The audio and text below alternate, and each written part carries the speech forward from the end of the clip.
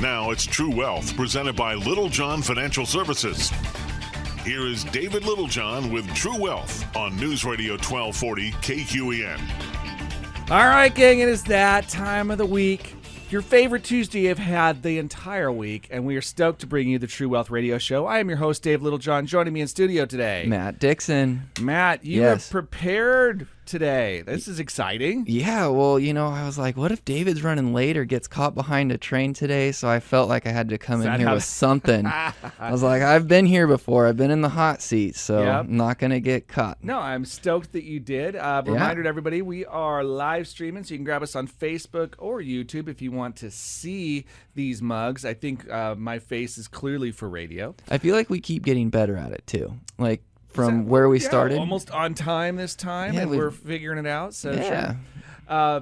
You've set up nicely, by the way. Thank you. I have to give you mad props for that. I was playing taxi driver to my kiddos, getting to some things before getting to here. After I calculated this out, I've been in 5.5 hours worth of meetings so far, not counting a breakfast. It was just a buddy breakfast. So that doesn't count as a meeting, but it was an hour breakfast and then 5.5 hours of FaceTime on point. Now the radio show. Do you feel like, though, that the radio show is you almost coming up for air? Oh, totally. Yeah. No, this is probably some of my favorite time.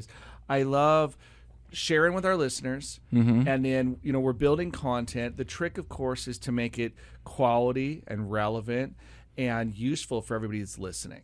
Yeah. But yeah, this is fun for me. It's almost like a break. I leave here and I'm always like, woohoo, that. If I was tired, I will leave feeling more awake after the show. Gotcha. Yeah. So, yeah. So my thought for the radio show today, kind of where my mind's at with all of this, is we talked a little bit last week about, are we at the bottom? And we kind of theorized, where are we at with this market? I mean, and you kind of argued both sides of the coin for us. Right. And so I wanted to look at it a little bit more in depth today and say, okay, where are we at in the economic cycle, and what evidence is pointing to where we're at currently? Okay. Yeah. And I did this today in investment committee. I also pulled up a couple of tools that are sort of fun and useful for looking at ways to value where the market maybe should be. Yeah, and that was actually a really cool chart. Do you want to talk about that for a minute? I can, because it's super simple. And this is something that any of you listening could do this even with a simple spreadsheet or just a calculator if you were willing to just kind of write a few answers down. What I was doing was showing how price to earnings ratios have changed over time and how treasury yields have changed over time. And what really brought this out is I was reading a Reddit post. I mean, this is kind of funny, right? 'Cause Reddit is where you get you have to be careful if you're going to wade into that pool, because you're going to get a little bit of everything. And if you're looking for politically correct, you are in the wrong place. Yeah. Right. But there are some really sharp minds, and somebody was pointing out that, hey, you know what? If we go through an economic contraction of 15%, and what they were suggesting is if we were expecting a you mean from where we're at currently, or from our prior highs? So let's just, from where we're at, let's say we go 15% contraction of earnings. And the suggestion is that the S&P 500 has these projected earnings. So let's keep the math pretty easy, okay? If we were talking about the S&P, if you looked at all the stocks of the S&P 500, and you looked at how much earnings per share they had, and you added them all up. So all the companies, it's like this company's $100 and it makes $1 of earnings for the 100. So it's $1 of earnings per $100 share price, right? And so you add up all the share prices and all of the earnings. Then you would come up with a total earnings number, right? And so the earnings number, let's say it was $250 per unit of the S&P 500 per aggregated shares altogether, right? So if there's $250 of earnings and you were to apply a multiple to it, meaning like how many times, like 250 times what would give you a value? And if we looked at the current PE ratio of somewhere around 20, right? So you paid 20 times earnings, then the value of the stock market should be 5,000. Okay? If earnings were $250 a share. If earnings were $200 per share and it was a 20 PE ratio, the market should be at 4,000. Okay, follow me? And so what I'm doing is just multiplying the earnings per share times 20. That 20 figure is what we would call the multiple. This is also what you would call the PE ratio. The price to earnings ratio is the multiple. So how many times earnings must you pay to get the value of the stock or a value of a company, for example? So if we start with the premise that, and this was the base premise, right? I think it was you were going to have like a 14 multiple on the S&P, which is pretty low. And then you're going to have earnings in the neighborhood of about $225 a share. And if you think about, so if we had originally projected $250 of earnings, but we think that it's going to be a 15% market decline, like economic contraction. Right. So the economy shrinks by 15%, or earnings at least shrink by 15%. Because believe it or not, the economy could shrink maybe 5%, but earnings could shrink more.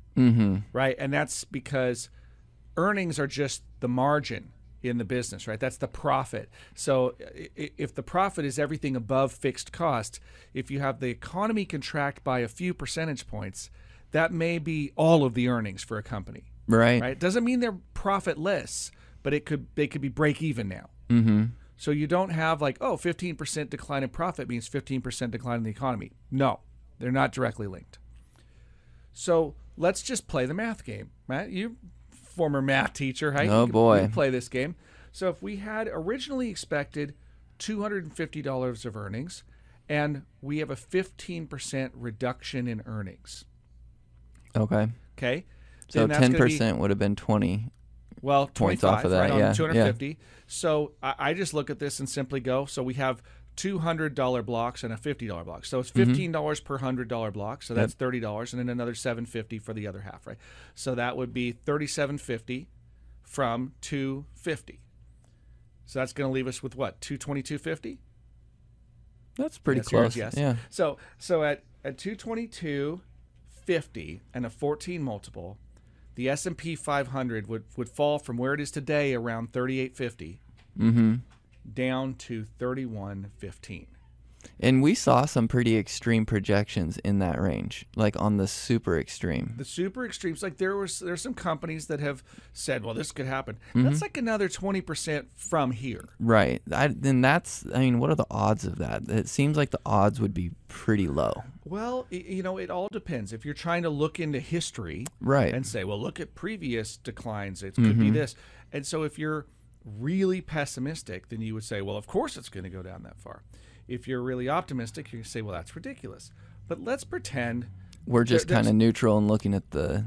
I'm going to just make this bold statement here. Okay. I think a 14 multiple is really low. Right? When a year and a half ago we traded at almost a 40 multiple. Okay, when they were printing money. And the reason is because there's this relationship between yield on a treasury, like, so if you could get a guaranteed return, okay, there's a relationship between that risk-free rate of return and the risked rate of return.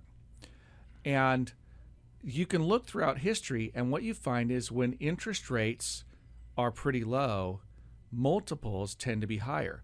When interest rates get really high, multiples go down because it's not worth taking the risk in stocks. Right. So when we saw back in like the 70s or something, when you saw interest rates at 18%, you saw multiples of like 7. Okay, we're seeing interest rates at 10-year treasury yields 3.5%. So that doesn't make a ton of sense to me that we can say, well, let's take from about a 20 to 21 multiple maybe and drop it by 35%. Right. That's just such an aggressive multiple adjustment. So I think that maybe we see, let's say we saw a 17 multiple on a 15% reduction in earnings. That's a value of $37.82. Which we've been kind of hovering in that range, right? Yeah. If we had a 20 multiple, we should on that projection of earnings, we should be at 44.50. Wow. Which would be a pretty big recovery. That'd be from a here. recovery right now of over 600, well, about 600 points right on the S&P. So 600 points in today's value, you're talking about what? That's more than, that's about a 18% recovery. Right. And this is just in the debate over multiples. Mm-hmm.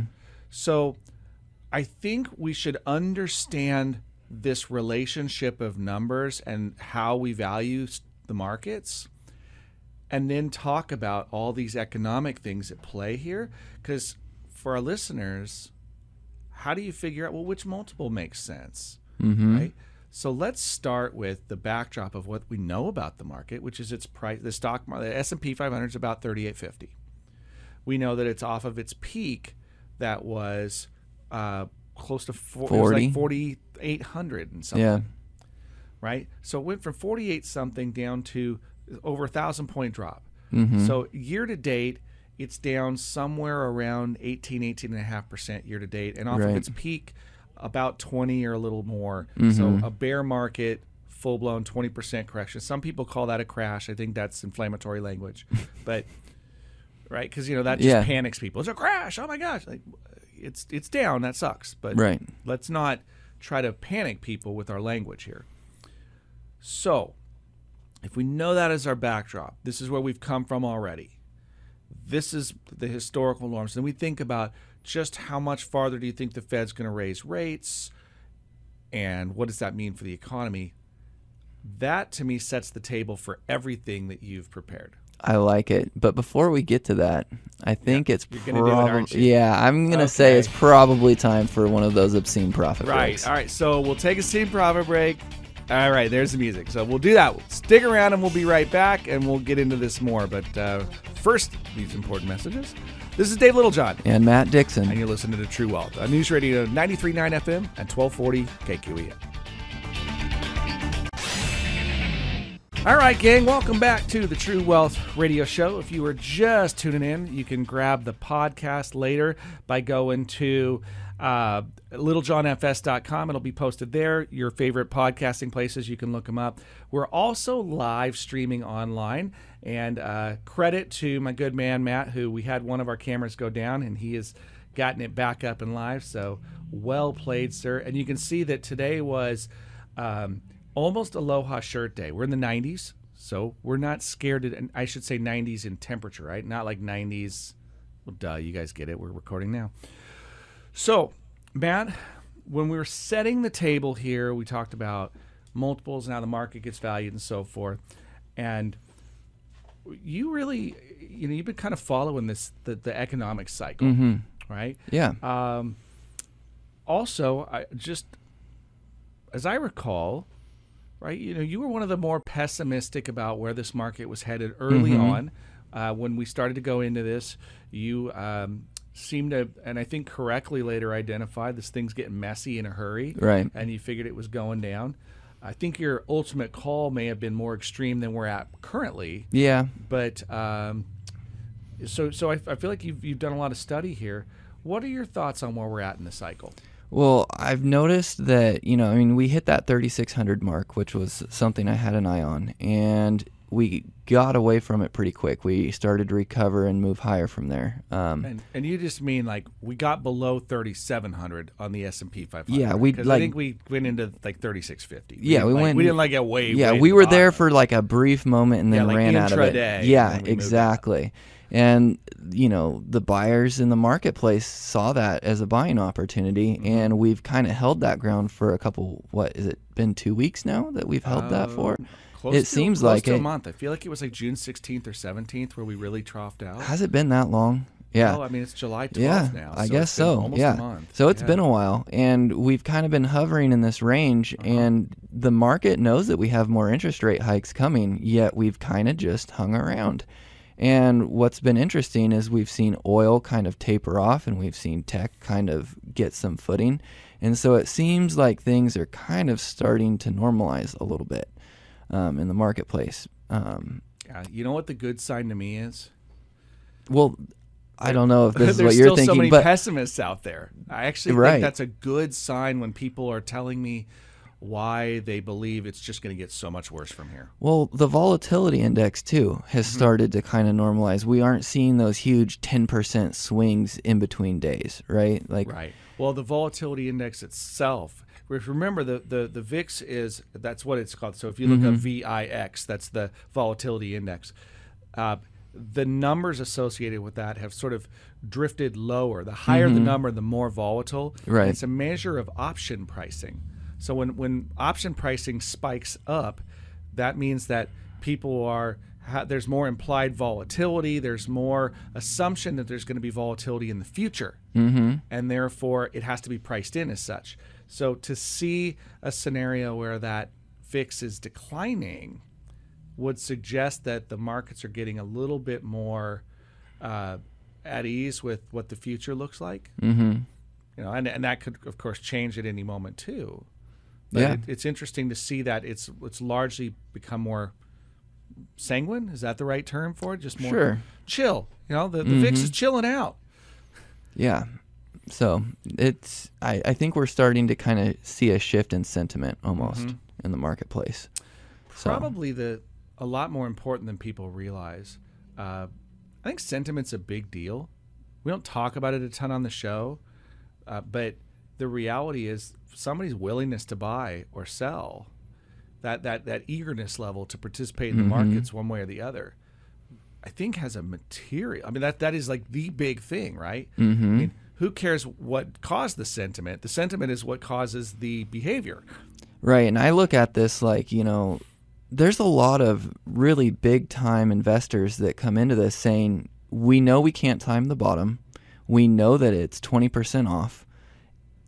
Do we want to miss catching that upswing, or do we want to start participating in the markets? Because if you get people rushing to participate, that's going to drive the price higher too. Sure.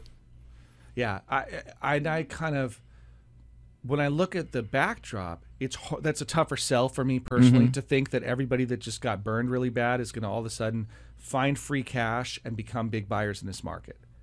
Right. Especially because a lot of it was driven on the retail side in the last year or two with the stimulus money and so forth. Fun question for you, Matt. Yeah. Because we are arguably generationally divided, right? Like I'm really in the Gen X.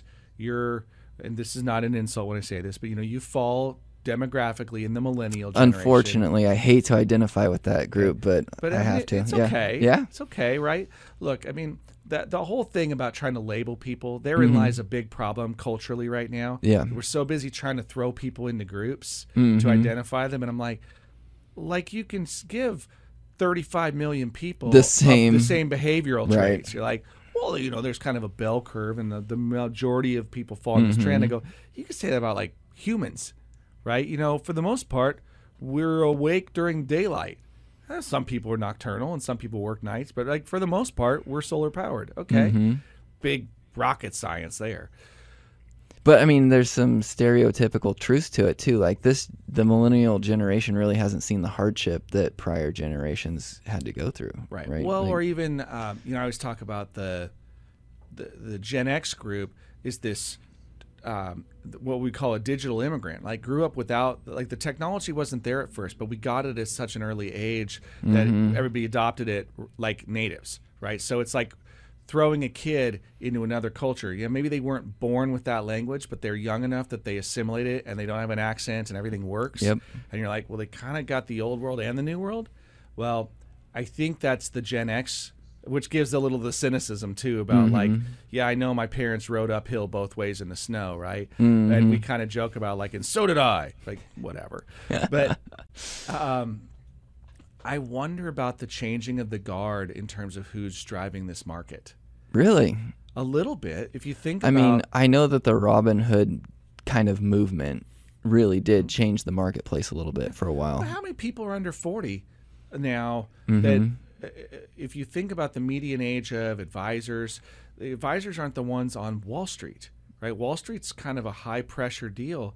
How many Wall Street floor trader types that are, seasoned vets that are in their, mid to late 50s and older are still there versus you've got this younger group that's coming in and starting to shift behaviors?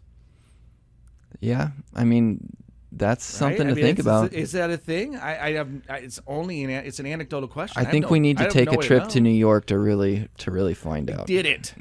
And when I was there, the markets went up. I know, you brought all the luck to Everything New York, was right? working. I was at Wall Street. I was like, guys, I'll do it myself if you won't. And you did. And it was working. And then I leave, and they're like, oh, thank God Little John left. Let's drive this thing back down. Mm-hmm. I don't think that's really what happened, by the way. If it ever gets really bad again, we're buying you a plane ticket and sending you. I don't want to be there. I really now. You appreciate grass now? I appreciate the space. I totally get what it means to be in a high density environment now. I will tell you that you are just bombarded by marketing of all types, whether you want to call that propaganda or advertising or media or whatever. How about a combination of both? It is all of it. There's just nowhere you can look where there's not an advertising message. It's on every building. It's in every, taxi. It's in every, subway car, and it's just everywhere. It's literally on light posts. There are banners hanging from light posts with advertising on them. It's everywhere. So you cannot escape. So it changed my perspective of I really get now why population centers think so different than rural areas. They're just being fed the same message on repeat 24/7. It's not just that. I mean, if you live in a super concentrated area, you actually wonder where am I going to get clean water from? Mm-hmm. Right? And we're like, how's the trash going to get taken away?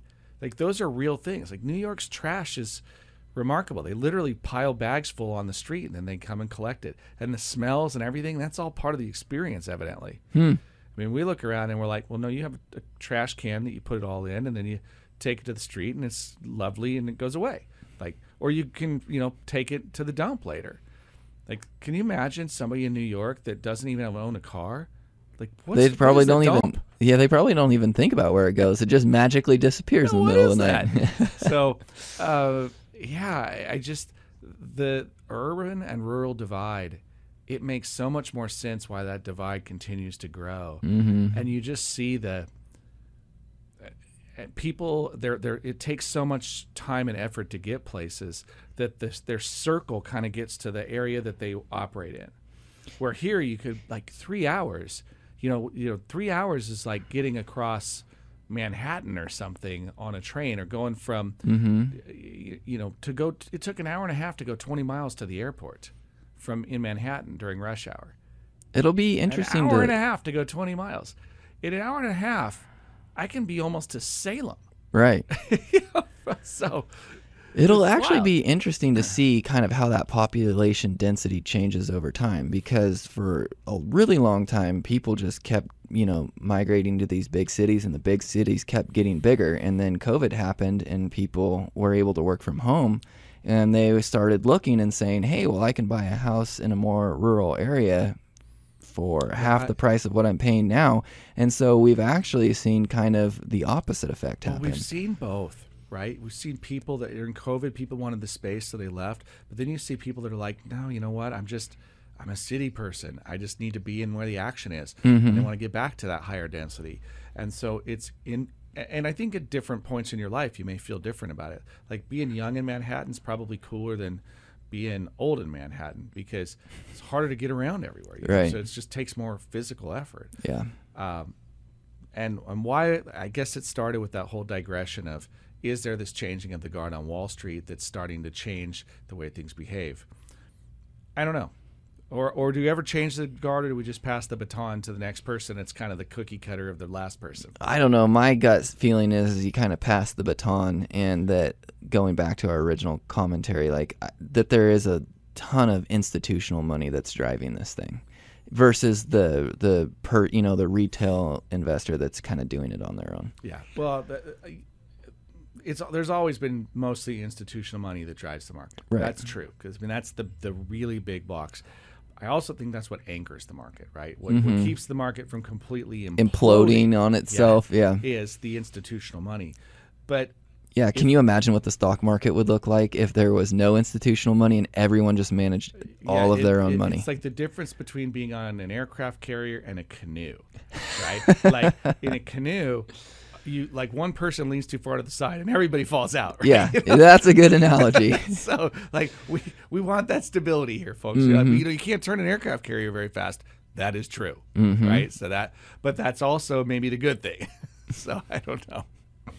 Anyway, look, we're running long on a segment here. I think we probably have to take another obscene profit break. But when we get back, I'm going to let Matt talk all about the economy. Oh, boy. So stick around. This is Dave Littlejohn. And Matt Dixon. And you got True Wealth on News Radio 93.9 FM and 1240 KQEN.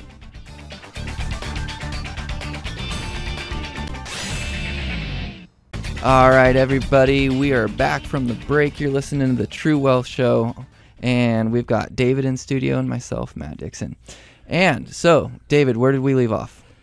Well, we've talked about all kinds of goofiness today, right? Yeah. We've talked about some of the ways that people may value the market, right? And I talked about specifically PE ratios and how that can affect, or how you can use that to sort of divine a value for stocks or the S&P 500, right? So it's just a multiple of the aggregate earnings of all the companies in the S&P 500. We talked a little bit about things that drive the economy, and my question was, do you think that there's any sort of changing of the guard generationally where what we're seeing in the marketplace is starting to change? And then we also talked a little bit about the VIX and how volatility, we've been tracking, and it looks like volatility is coming out of this market. That's a sign. That's a good sign if volatility is coming out of the market. But, where do we go from here? Well, one of the things that's been on my mind is everyone has been talking about, are we headed into a recession, right? Yes. And I think... did I say that out loud? Right. And so we're probably already in it, by the way. Right. And so some of the stuff that I was looking at earlier today, it was 10 major indicators of what you can expect if you're headed into a depression or a recession, either one. And one of those was a slump in the stock market, right? So for depression, they're versus different. Recession. And this was labeled as a depression, but I don't know that we're going to head into a depression just because historically. Did they define it for you? They didn't. Yeah, I mean, so usually, this is what I understand the definition to be. 2 quarters is formal recession. And we've had 2 quarters. Well, we've had 1 quarter, but we had GDP continuing to go up, so we're concerned, or CPI continuing to go up. So we're looking for 2 quarters of back-to-back decline in GDP would be considered a recession, right? 1 is an anomaly, 2 in a row is a recession. More than 6, and we call it a depression. So 6 quarters, right? So 2, 6, we're in a... Well, we've had about 6 months of consecutive downturn. Quarters, not months. Right? Yeah. So you got the 3 months, 1 quarter. So we've had 6 months, but that's not market downturn. Right. Stock market's unrelated to recession, right? Because like a bear market, that's not it. It's GDP decline, right? So we need to see gross domestic product shrink. Okay, and that's bad news because usually tax receipts shrink, unemployment grows, and then you have deflationary pressures, which if those are, inflation has its own problem set. Deflation has a different problem set. Both need to be combated. What we want is price stability, and that's usually historically defined as low but inflationary, right? Things gradually get more expensive with time, and that was by design. So right. Anyway, not to hijack your point. No, that's a good point. Really, but depression, that's pretty significant. Right. 6 quarters. We really haven't experienced that. Even in 2008, we didn't experience that. Right. Yeah. But one of the things it was talking about was, obviously a pullback in the stock market. We saw that. We saw about a 20% pullback. And then the second thing it was talking about was a decrease in manufacturing orders, which when I think about that, I think we've seen that already happen, not necessarily by design, though. I think that was more of a supply chain issue because people still need things, want things. Like, look at the auto manufacturing plants, right? People are lining up to buy new vehicles, but they can't get them. So we've actually seen a decrease in manufacturer orders because the companies can't deliver on their product. So are you talking about orders from manufacturers to another manufacturer? Or are you talking about the consumer? The consumer to the manufacturer. I mean, I guess orders are up, but the amount that are being filled is low. What I'm seeing is maybe order fulfillment is down because right. they can't get the product to the end of the goal, across the finish line. The question is, like real estate. We're seeing some demand destruction because the cost of borrowing has gone up. And we've seen a decrease in the demand for lumber a little bit. That drove the price down. Sure. Lumber the price was so high at some point. Right. It was like, no. So, okay. I mean, but how about oil? It's below $100 a barrel right now.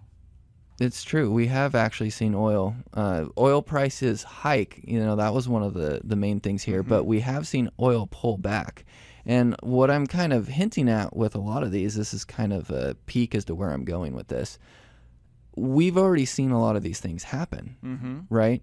And so if we can go through this list that I've got and say, hey, we've seen that, we've seen this, we've seen that, and you start looking at the chart on what does a economic cycle look like, you have your expansionary phase, and you have a peak, and then you have a pullback. And a contraction in rate, and then we eventually get to a trough. Right. And so I'm wondering, and then coming out of the trough, obviously back to that expansionary phase, I'm wondering how much of that pullback, that contraction, have we already seen, and are we kind of at that point to where we're seeing the trough? So what are the signs that you're watching? So one of those was businesses laying off employees to survive. Okay, well, that's happening. Yeah, and we saw that today. Microsoft had, I think they were down 3%, and that was on the news that they were laying off some employees. Okay. So Facebook, that happened last week. And so we've seen that already. We're seeing it right now. Yep. You talked about oil prices, so that was one. Okay. We saw the huge spike in oil prices, and since then it's, I think we're under $100 a barrel right now. I think so too. And commodities in general have come down in price, right? Now, of course, those are a unique market. They move a lot more than the stock market in many cases. So it's a more dynamic, volatile market often. But yes, we've seen those commodity prices drop. The next sign was a loss of consumer confidence. Oh, okay. Well, that's clear. Even people that don't know what they're talking about have... meaning like they're not familiar with a lot of stuff, but they know the markets are broken. They're like, I'm no expert here, but this is not okay. I mean, have you seen people alter their spending habits? I sure have. Yes. Well, I've altered my spending habits. Yeah. Right? I feel I've like altered my driving habits. Yeah. So, and it's not extreme, but we're not taking trips just for the sake of per se. I'm kind of going, well, when I take a run out to the grocery store or whatever, I'm going to, make sure I get everything on the list. Yeah. So I definitely think we've seen consumer confidence fall. The other one was rising inflation.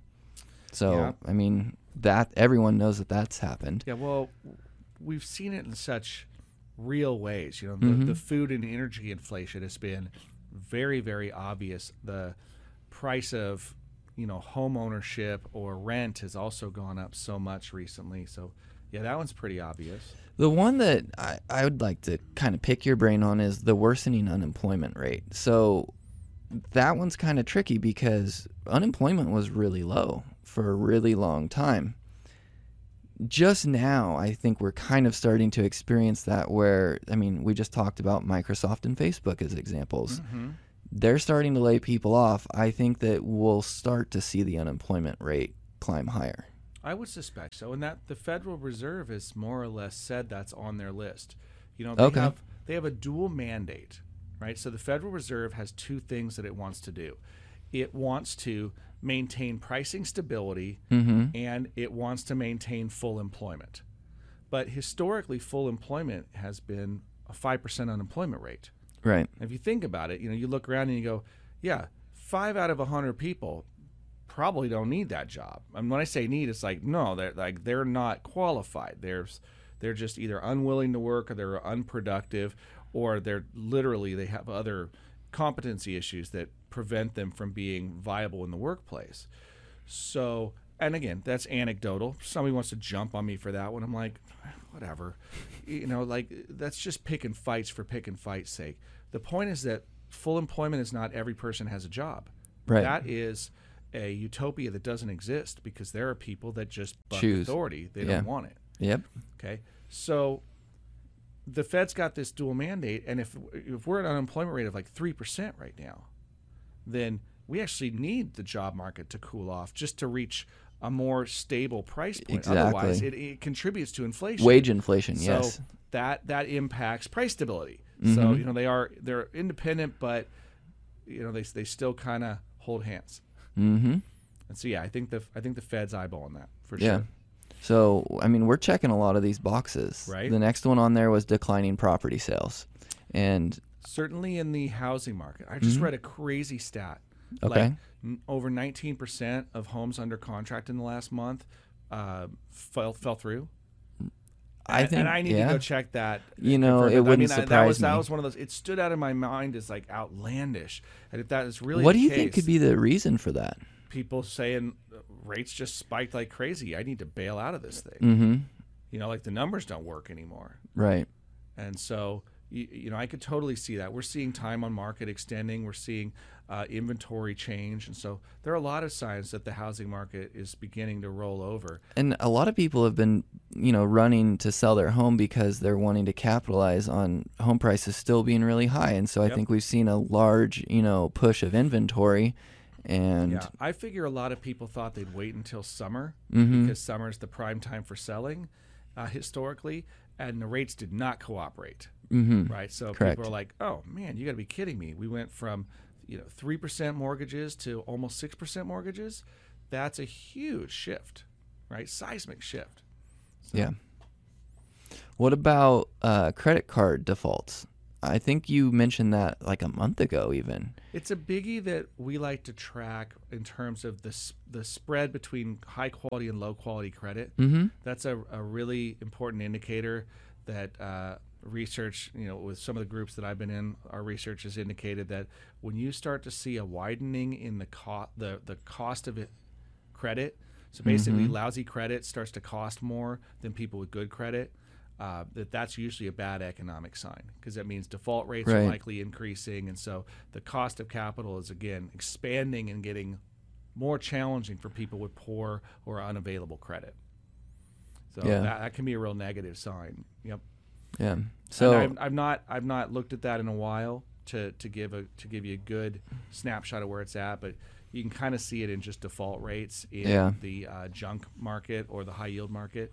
And last I looked, we're starting to see a slight shift in that environment as well. So that is it's checking out of the box. Right, and those are the 10. So we went through them pretty quick, but it looks like from everything that I can tell, we're checking these boxes. So we're there. Right.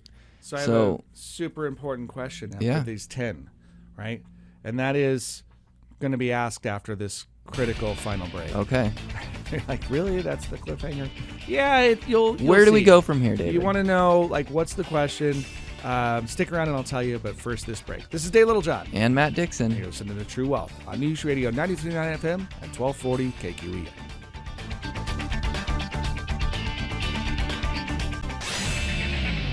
Let me just repeat that for our listening audience, right? Okay. The real estate markets cannot be fueled exclusively by people selling homes in California and moving somewhere else. And if you didn't catch that, you should be on the live stream. Yeah.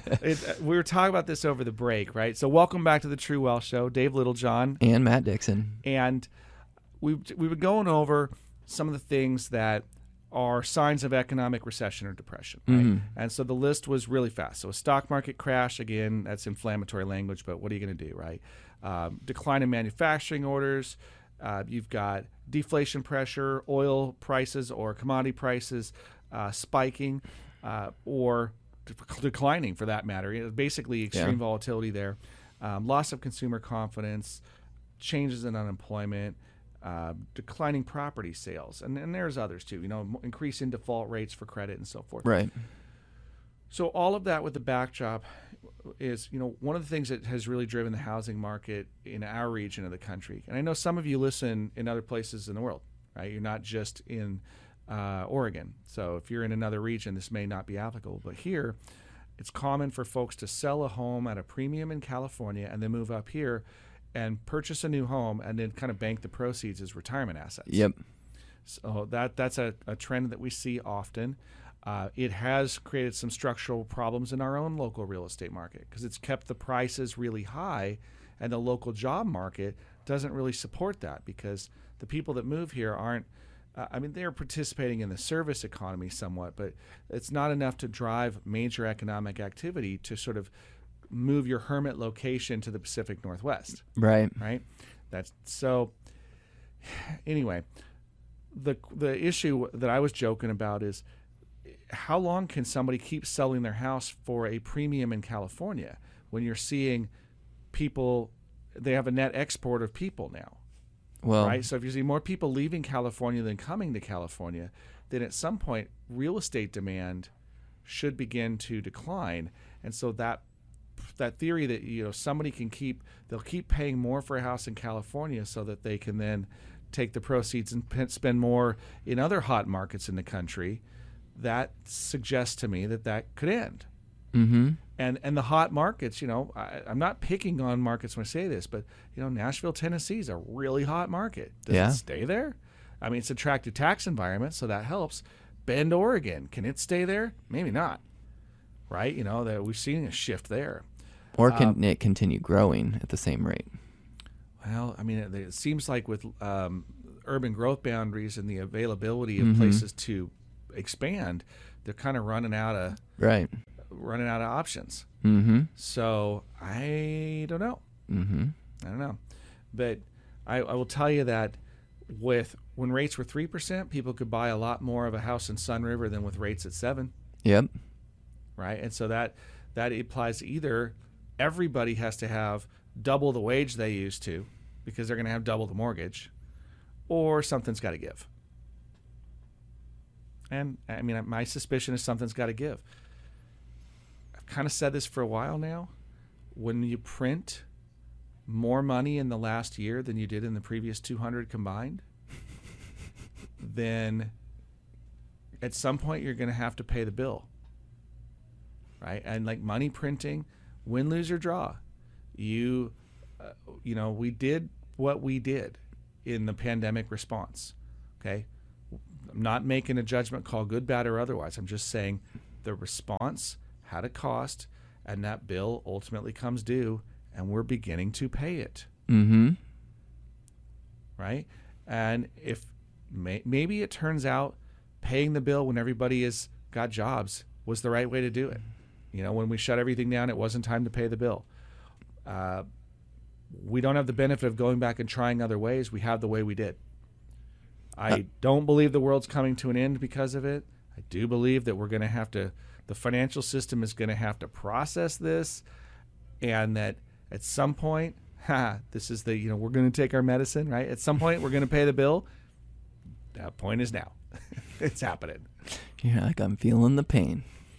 It just is.